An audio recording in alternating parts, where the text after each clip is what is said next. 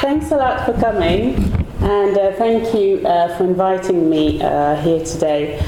I'll be reading from my screen, so don't worry if I look down. I'm just, going to do that. I'll start by saying that a kind of summary of the talk is on the blog. So part of it, pieces of it, are here. So over the last 80 years or so, the history of the transatlantic slave trade and slavery has been vastly studied. Historians have mainly focused on migration, abolition, and in the last 15 years on memorialization. They have tended to make a clear distinction between the history of the slave trade, exchanges, commodities and partnerships on the one hand, and life in the Americas on the other. They also have looked at the social and cultural ramifications of the plantocracy. They have looked at the plantation as a rigorous hierarchical institution that coerced enslaved Africans into working and living in owners' lands in order to continue to produce goods destined for European markets. Other studies have looked at the way European tastes for exotic goods created and transformed social and cultural practices through the establishment of coffee houses, men and women's clubs where these were consumed. Scholars have also looked at the interdependence between consumerism in the 18th and 19th centuries and the development of the European middle class. What all these studies highlight is the close link between the transatlantic slave trade, slavery, and the transformation of European economies, Britain's among them.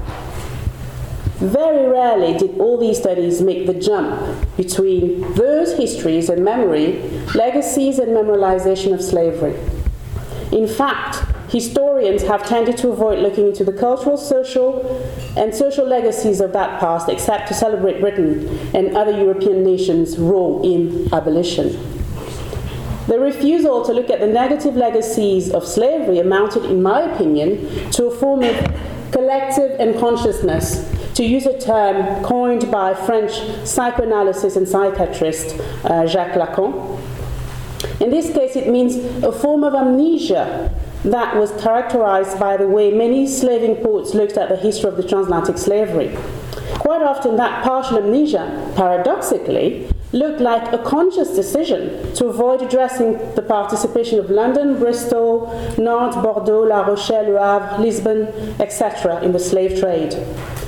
That particular paradox of collective unconsciousness, coupled with a conscious decision, could have been a compulsion. Lacan explained that trauma often leads to a pattern of repetition. The repetition of actions is a painful and compulsive process. I might be underqualified to inquire into the European psyche and its links with compulsion and trauma in general, but I'm, however, qualified, I believe, to see patterns of historical amnesia. After European abolition in 1867, no academic books directly dealing with the history of slavery was written until the 1920s. Give or take a few exceptions, those books were about the economic impact of that trade rather than about the cultural, social, historical consequences of the transatlantic slavery. The end of the First World War had signaled a new world order, and Europe was not floating on the successes of the Industrial Revolution anymore. Imperial powers had been challenged and at war. The threat came from within. It came from Germany. In his seminal volumes, In Search of the Lost Time, novelist Marcel Proust explained how every time he ate a madeleine, a small cake, he remembered his grandmother and memories would come back to him. Memory needs a context and specific interactions. Perhaps war with Germany and its allies was Europe's madeleine to remember colonial fights and the history of the transatlantic slave trade and slavery in particular. What was never forgotten in that history was the history of abolition. Sir Reginald Coupland's biography of William Wilberforce in 1923 became a site of memory for a contested history related to slavery and abolition. I'm using the term site of memory here as defined by historian Pierre Nora. For Nora, books, just like monuments, can be sites of memory.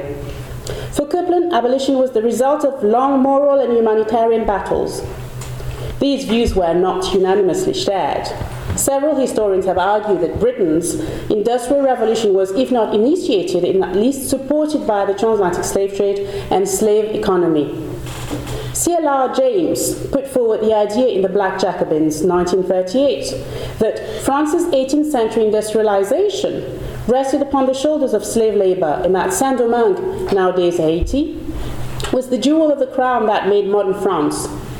6 years later, in Britain, another author echoed these views. In 1944, Capitalism and Slavery, Eric Williams contended that through goods produced by slaves such as sugar, tobacco, cotton, etc., and with the development of shipbuilding industry, the insurance, the banking sector, and other heavy industries, the transatlantic slave trade, or slavery, helped finance England's industrial revolution in the 18th and 19th centuries. The abolition of the slave trade, he argued, was not the result of moral, religious, and humanitarian considerations as such.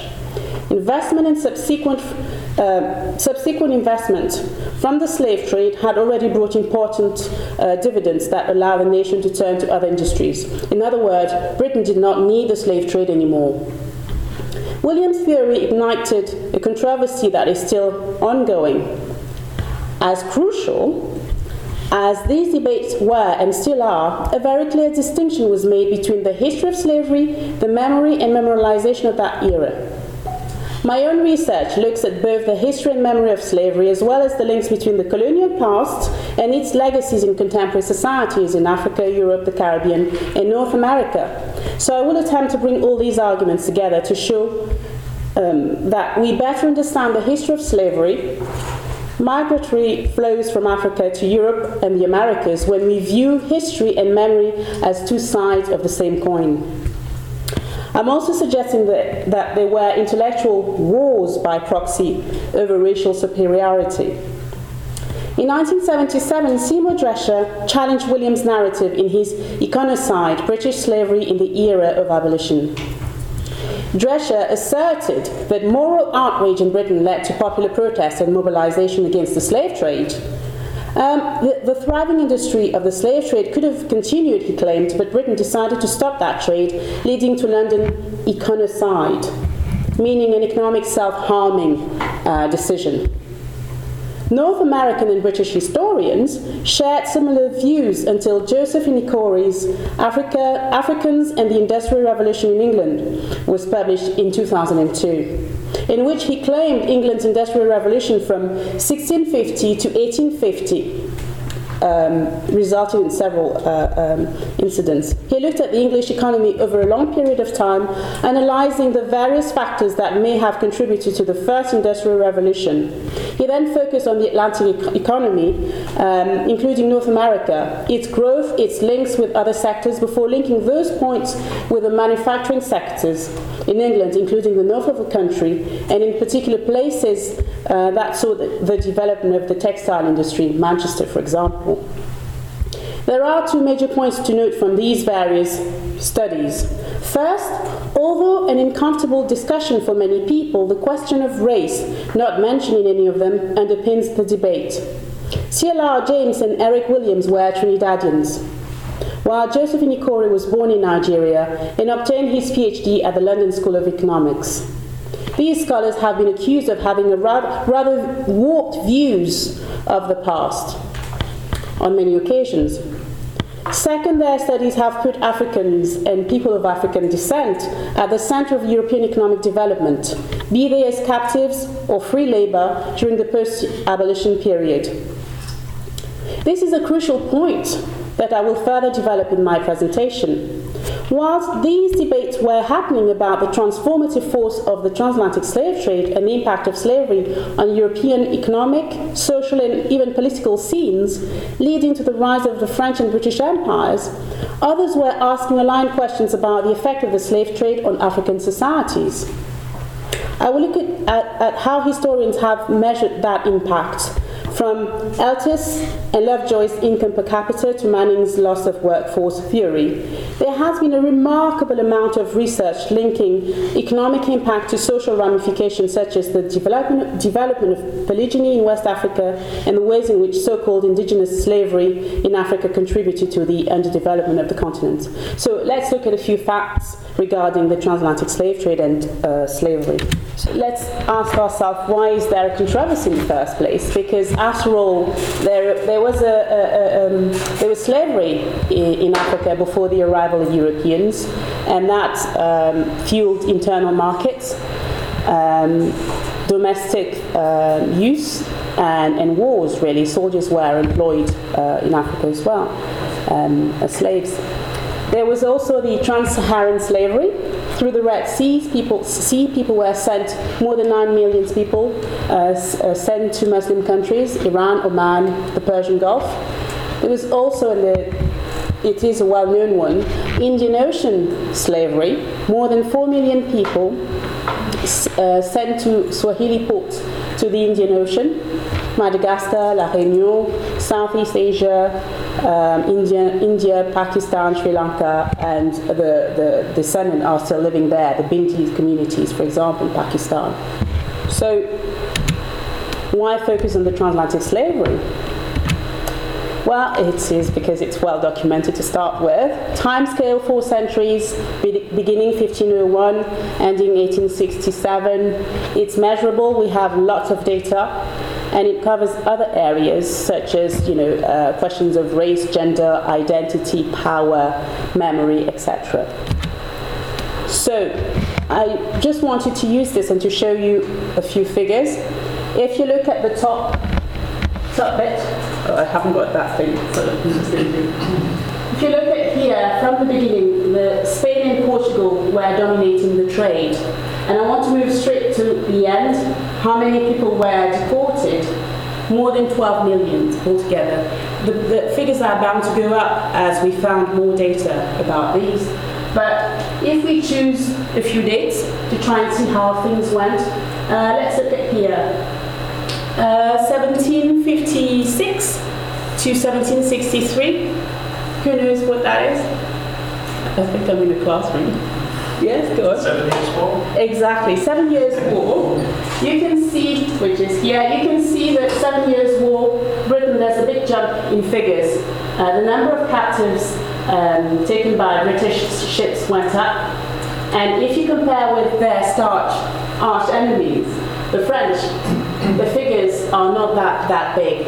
You had on one side Portugal and Great Britain. Portugal here, figures are more or less similar.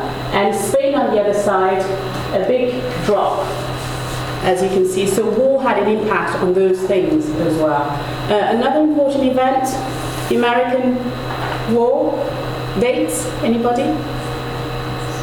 17? 5 and 76. Okay. If you look at roughly here, you'll see the difference. The American, where are they? The USA. You can see that there's a drop as well. The war, all the wars had an impact on the way the trade was conducted as well. It's just to give you a few figures. Now, an overview of the slave from 1500 to 1900. The bulk of people were taken across the ocean. They went to Brazil, but also to the West Indies and the Caribbean, a few to the United States. But as you can see, the most important number came from that region, West Central Africa. So we'll have a detailed view of that as well here. More about figures. This is a bit dated because it dates back to 2005, so the figures are up as well. As you can see here, it's mostly people taken from Angola, 1 million from that region, the northern part. And then the next place where captives were taken, the Bight of Biafra, nowadays Cameroon as well, 600, and then the 400, the Bight of Benin, so African coast here as well. An important thing is that if you look at that orange bit for Angola, and you look at it here, you'll notice that 1800 to 1850, it's when the most number of people were taken. Actually, the most important volume of people taken during that period was taken after the British abolition in the 19th century. Okay, so it's not because abolitions happened in 1807 that all was okay, right? In fact, there was a kind of a vigor in terms of the numbers in the rest, among the rest of the traders, Portugal, Spain, and France. I had fun trying to do this. So, how do historians measure the impact of the transatlantic slavery? Okay, I've chosen just a few, not all of them. Patrick Manning's Demographic Changes and Simulation Model, 1990. He, according to his estimation, in 1700, West and Central African population was 22 million. At a growth rate of 0.5%, that population in 1850 should have been 46 million, but it was actually around 23 million. And he came up with a few conclusions. He said that there was indeed a decline in the population that had an impact on the workforce and on women. So polygyny, it meant that you had more women who stayed in the continent than men. So polygyny becoming an institution, you had fewer male who kind of looked after women, actually had several women. It became an institution, and that was turned into social practices. Okay, there was also family structure that were disrupted. A year later, income per capita developed by David Altis. Income per capita, for those of you who've done economic history, it's more or less the income per person divided by the population. And it's not completely accurate to give you the wealth of the country or the wealth of people, but because you exclude children and those who are not working, but it gives you an indication of the kind of living standards of people in that country. So in West Africa, it was between 80 pence to £1 in 1780. And it was relatively low in comparison to the European one, to Britain, for example, £11 in 1780. But according to Altis, the slave trade was actually a small part of African economy, and therefore African export, meaning the number of people deported, did not have that much of an impact on African economy. That's Altis's view. Those were his views. A few years later, 2000, Lovejoy, the transformation theory, he reinterpreted the income per capita thesis, but came up with different conclusions. The low income per capita, according to him, meant that any slight change in the economy had huge impact on those regions. He added Manning's findings that we just saw, plus new data, and came up with the idea that there was social dislocation and death rates in Africa that actually changes the whole picture. In other words, Africans experienced slavery not only in the Americas, but also in Africa. Emancipation also came later, which meant that slavery actually had tragic consequences on African economy. Nathan Nunn's extraction model. For nuns, extraction means actually extracting populations and sending them across the oceans. You have extraction that led to social instability, that led to the collapse of institutions, that led to underdevelopment. So I'm going to go back a little bit about Nunn's extraction model. So he showed how there was a correlation between slave export and economic development, and in these cases, underdevelopment. The analysis is done in the longue durée as well, from 1400 to 1900, and he also used Klein, Lovejoy, Curtin, and many others studies. So all those historians have looked into the volume of slave exported from each country in Africa, and they mainly use ship records.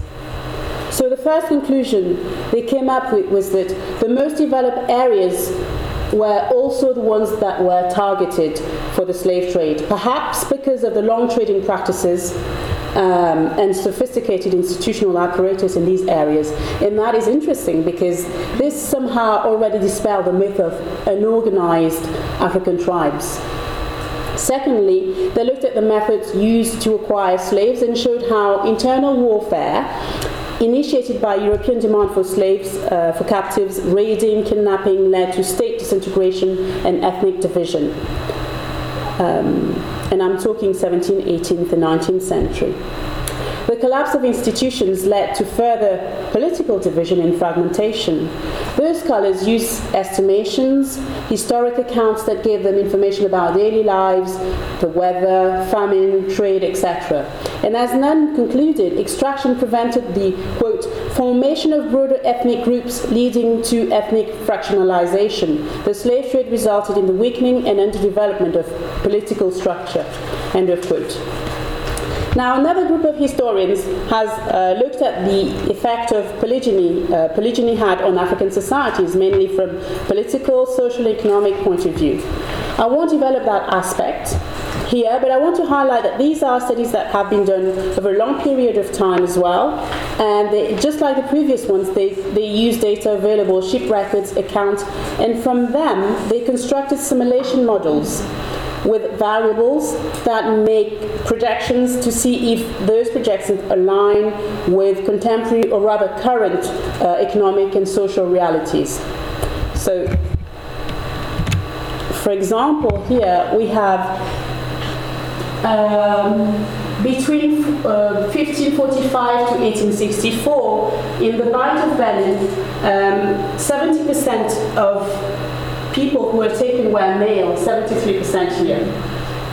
Big jump here, Windward Coast, which is between Libya and Ivory Coast, 65% were male. Lower number of female. However, we know from other studies that women tended to be shipped over the ocean, but the Indian Ocean on the other side of the world. So it doesn't mean that there were much more females staying in Africa, because actually many of them were sent across the ocean as well. Okay, so I want to move to another very important point. Studies in these areas also continue to remove the question of race from the equation, rarely questioning the very need to speculate solely on what would have happened to economic development in Africa if the transatlantic slave trade had not taken place. It is about what Europe could have achieved with or without enslaved Africans as commodities, labor, and reproductive, and we tend to forget that, reproductive tools. It is also about Africans unable to start economic revolution, allegedly. I think it is therefore important to get race out in the open, in a sense, by explaining that as trade grew and as Europe became wealthier, so did theories about hierarchies, eugenics, and the equation between intellectual abilities and the subjugation of Africans. So while abolitionist William Wilberforce was explaining how those children of nature should be protected, thus utilizing the very popular notion of the noble savage of the 17th and 18th century, and I think Ryan can talk more about that better than me, British historian Edward Long, a so-called expert on all things Jamaican, was explaining in the 18th century how he heard of a relationship between an ape and an African woman. The pro-slavery American surgeon Josiah Nott also contended that the further one traveled north of the equator, the fairer the skin got and the higher the level of intelligence developed. These ideas were also supported and developed by French diplomat Arthur de Gobineau in an essay on the inequality of the human races, 1853-55. The development of so-called scientific racism that had started with people such as Dutch physician Petrus Camper in the 1770s was widely accepted in the 18th and 19th centuries. Now, what about the links with contemporary issues and the legacies of slavery? In looking at numbers, it may be easy to forget that these unnamed groups, captives, enslaved Africans, were people who interacted with slave catchers, merchants on African coasts. I'm particularly interested in the type of relationships that grew from those exchanges, and I want to look at various kinds of stories that move us from economic considerations to everyday links and sometimes cohabitations. Queen Dinga of Matamba and Bundu, present-day Angola, for example, is an interesting one.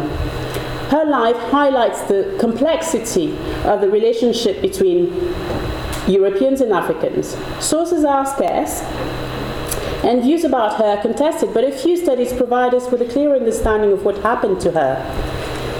17th century Mbundu state was not a good place for a woman ruler. Joseph Miller used various studies to show that Ndinga appears on records around 1621 and 22. She arrived in Angola as an emissary of her brother, the ruling king. A couple of years later, her brother dies under mysterious circumstances. She claims the throne despite opposition from Mbundu farmers and other male leading figures. As early as 1575, the Portuguese have managed to occupy the coast in Congo and Luanda. So when Nzinga came into the picture in 1621, the Portuguese were posing serious threat to all kingdoms that did not abide by Portuguese rules. As an emissary who was keen to protect the Mbundu kingdom, Nzinga became a Christian and managed to sign a peace agreement with the Portuguese. Unfortunately, in 1624, the next Portuguese governor came back on the promises done by Portugal and refused to remove the Portuguese fortress from Nzinga's land. Both parties started a war that only stopped when the Dutch, who also had been attacking Portuguese posts, managed to drive them out of Luanda. The Portuguese did come back and got rid of the Dutch, so Nzinga returned to them and forged an alliance in 1650. She died in 1663. Other relationships between Europeans and Africans were less blatantly confrontational. I've looked into the position of those who acted as mediators between the two continents. This is an abstract about information provided by captains to Liverpool merchants in 1788. Quote, observation on the conduct of mulatto and black children who had been educated in England on their return to their native country received from Mr. Matthews, one of the delegates from Liverpool, John and James Cleveland, mulattoes and sons of Mr. Cleveland, who formerly resided upon the island of Bananas. As trader, they were both educated in England. John the eldest had been dead for some years. James is now living upon the Bananas and is a capital trader. His manner of living is nearly comfortable to the European custom.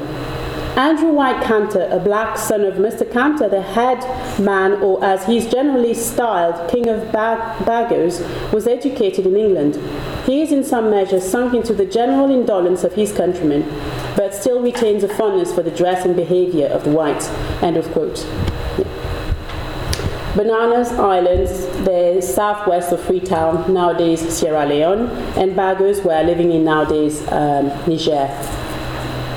There are more details about these people, but what this shows is that mixed-race children and the children of African monarchs were sometimes sent to England to be educated and came back to act as mediators.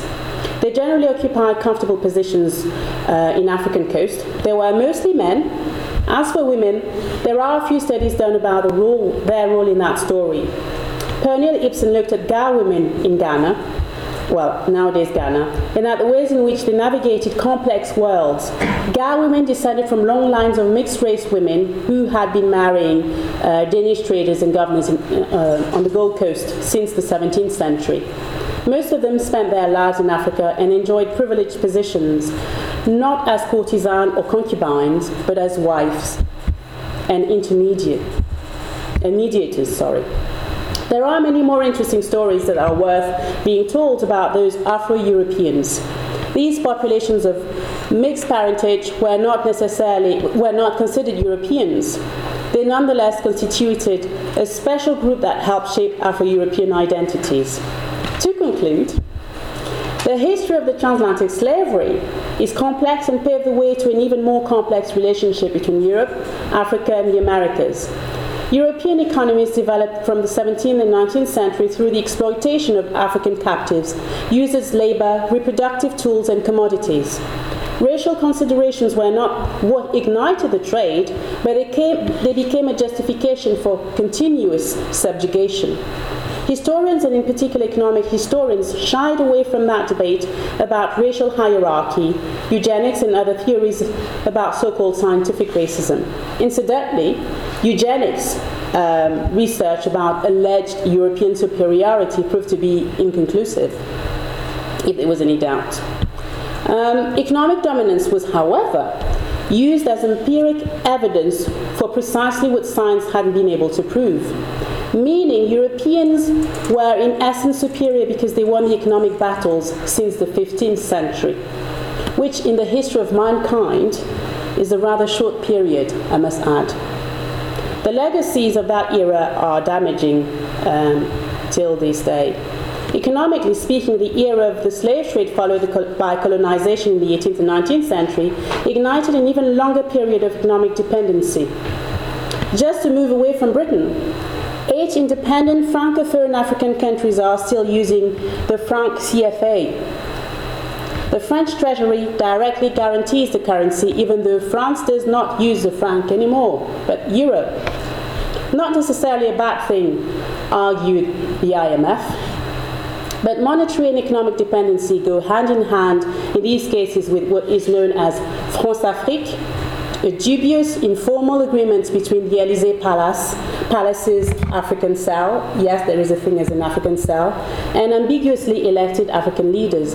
So a heavy-handed management of African politics, all coming back from that long period. It's traceable, actually. The era of the transatlantic slavery also brought about the question of memorialization and how the past should be remembered, as we have seen with recent debate about Rhodes Must Fall, Colston Must Fall, Leopold Must Fall movements. Memory and memorialization are interesting, in my opinion, interesting barometers to gauge social priorities, imperatives, demands, and to understand where we are as people. As a historian, I welcome the debate, even when it is a controversial one. Thank you.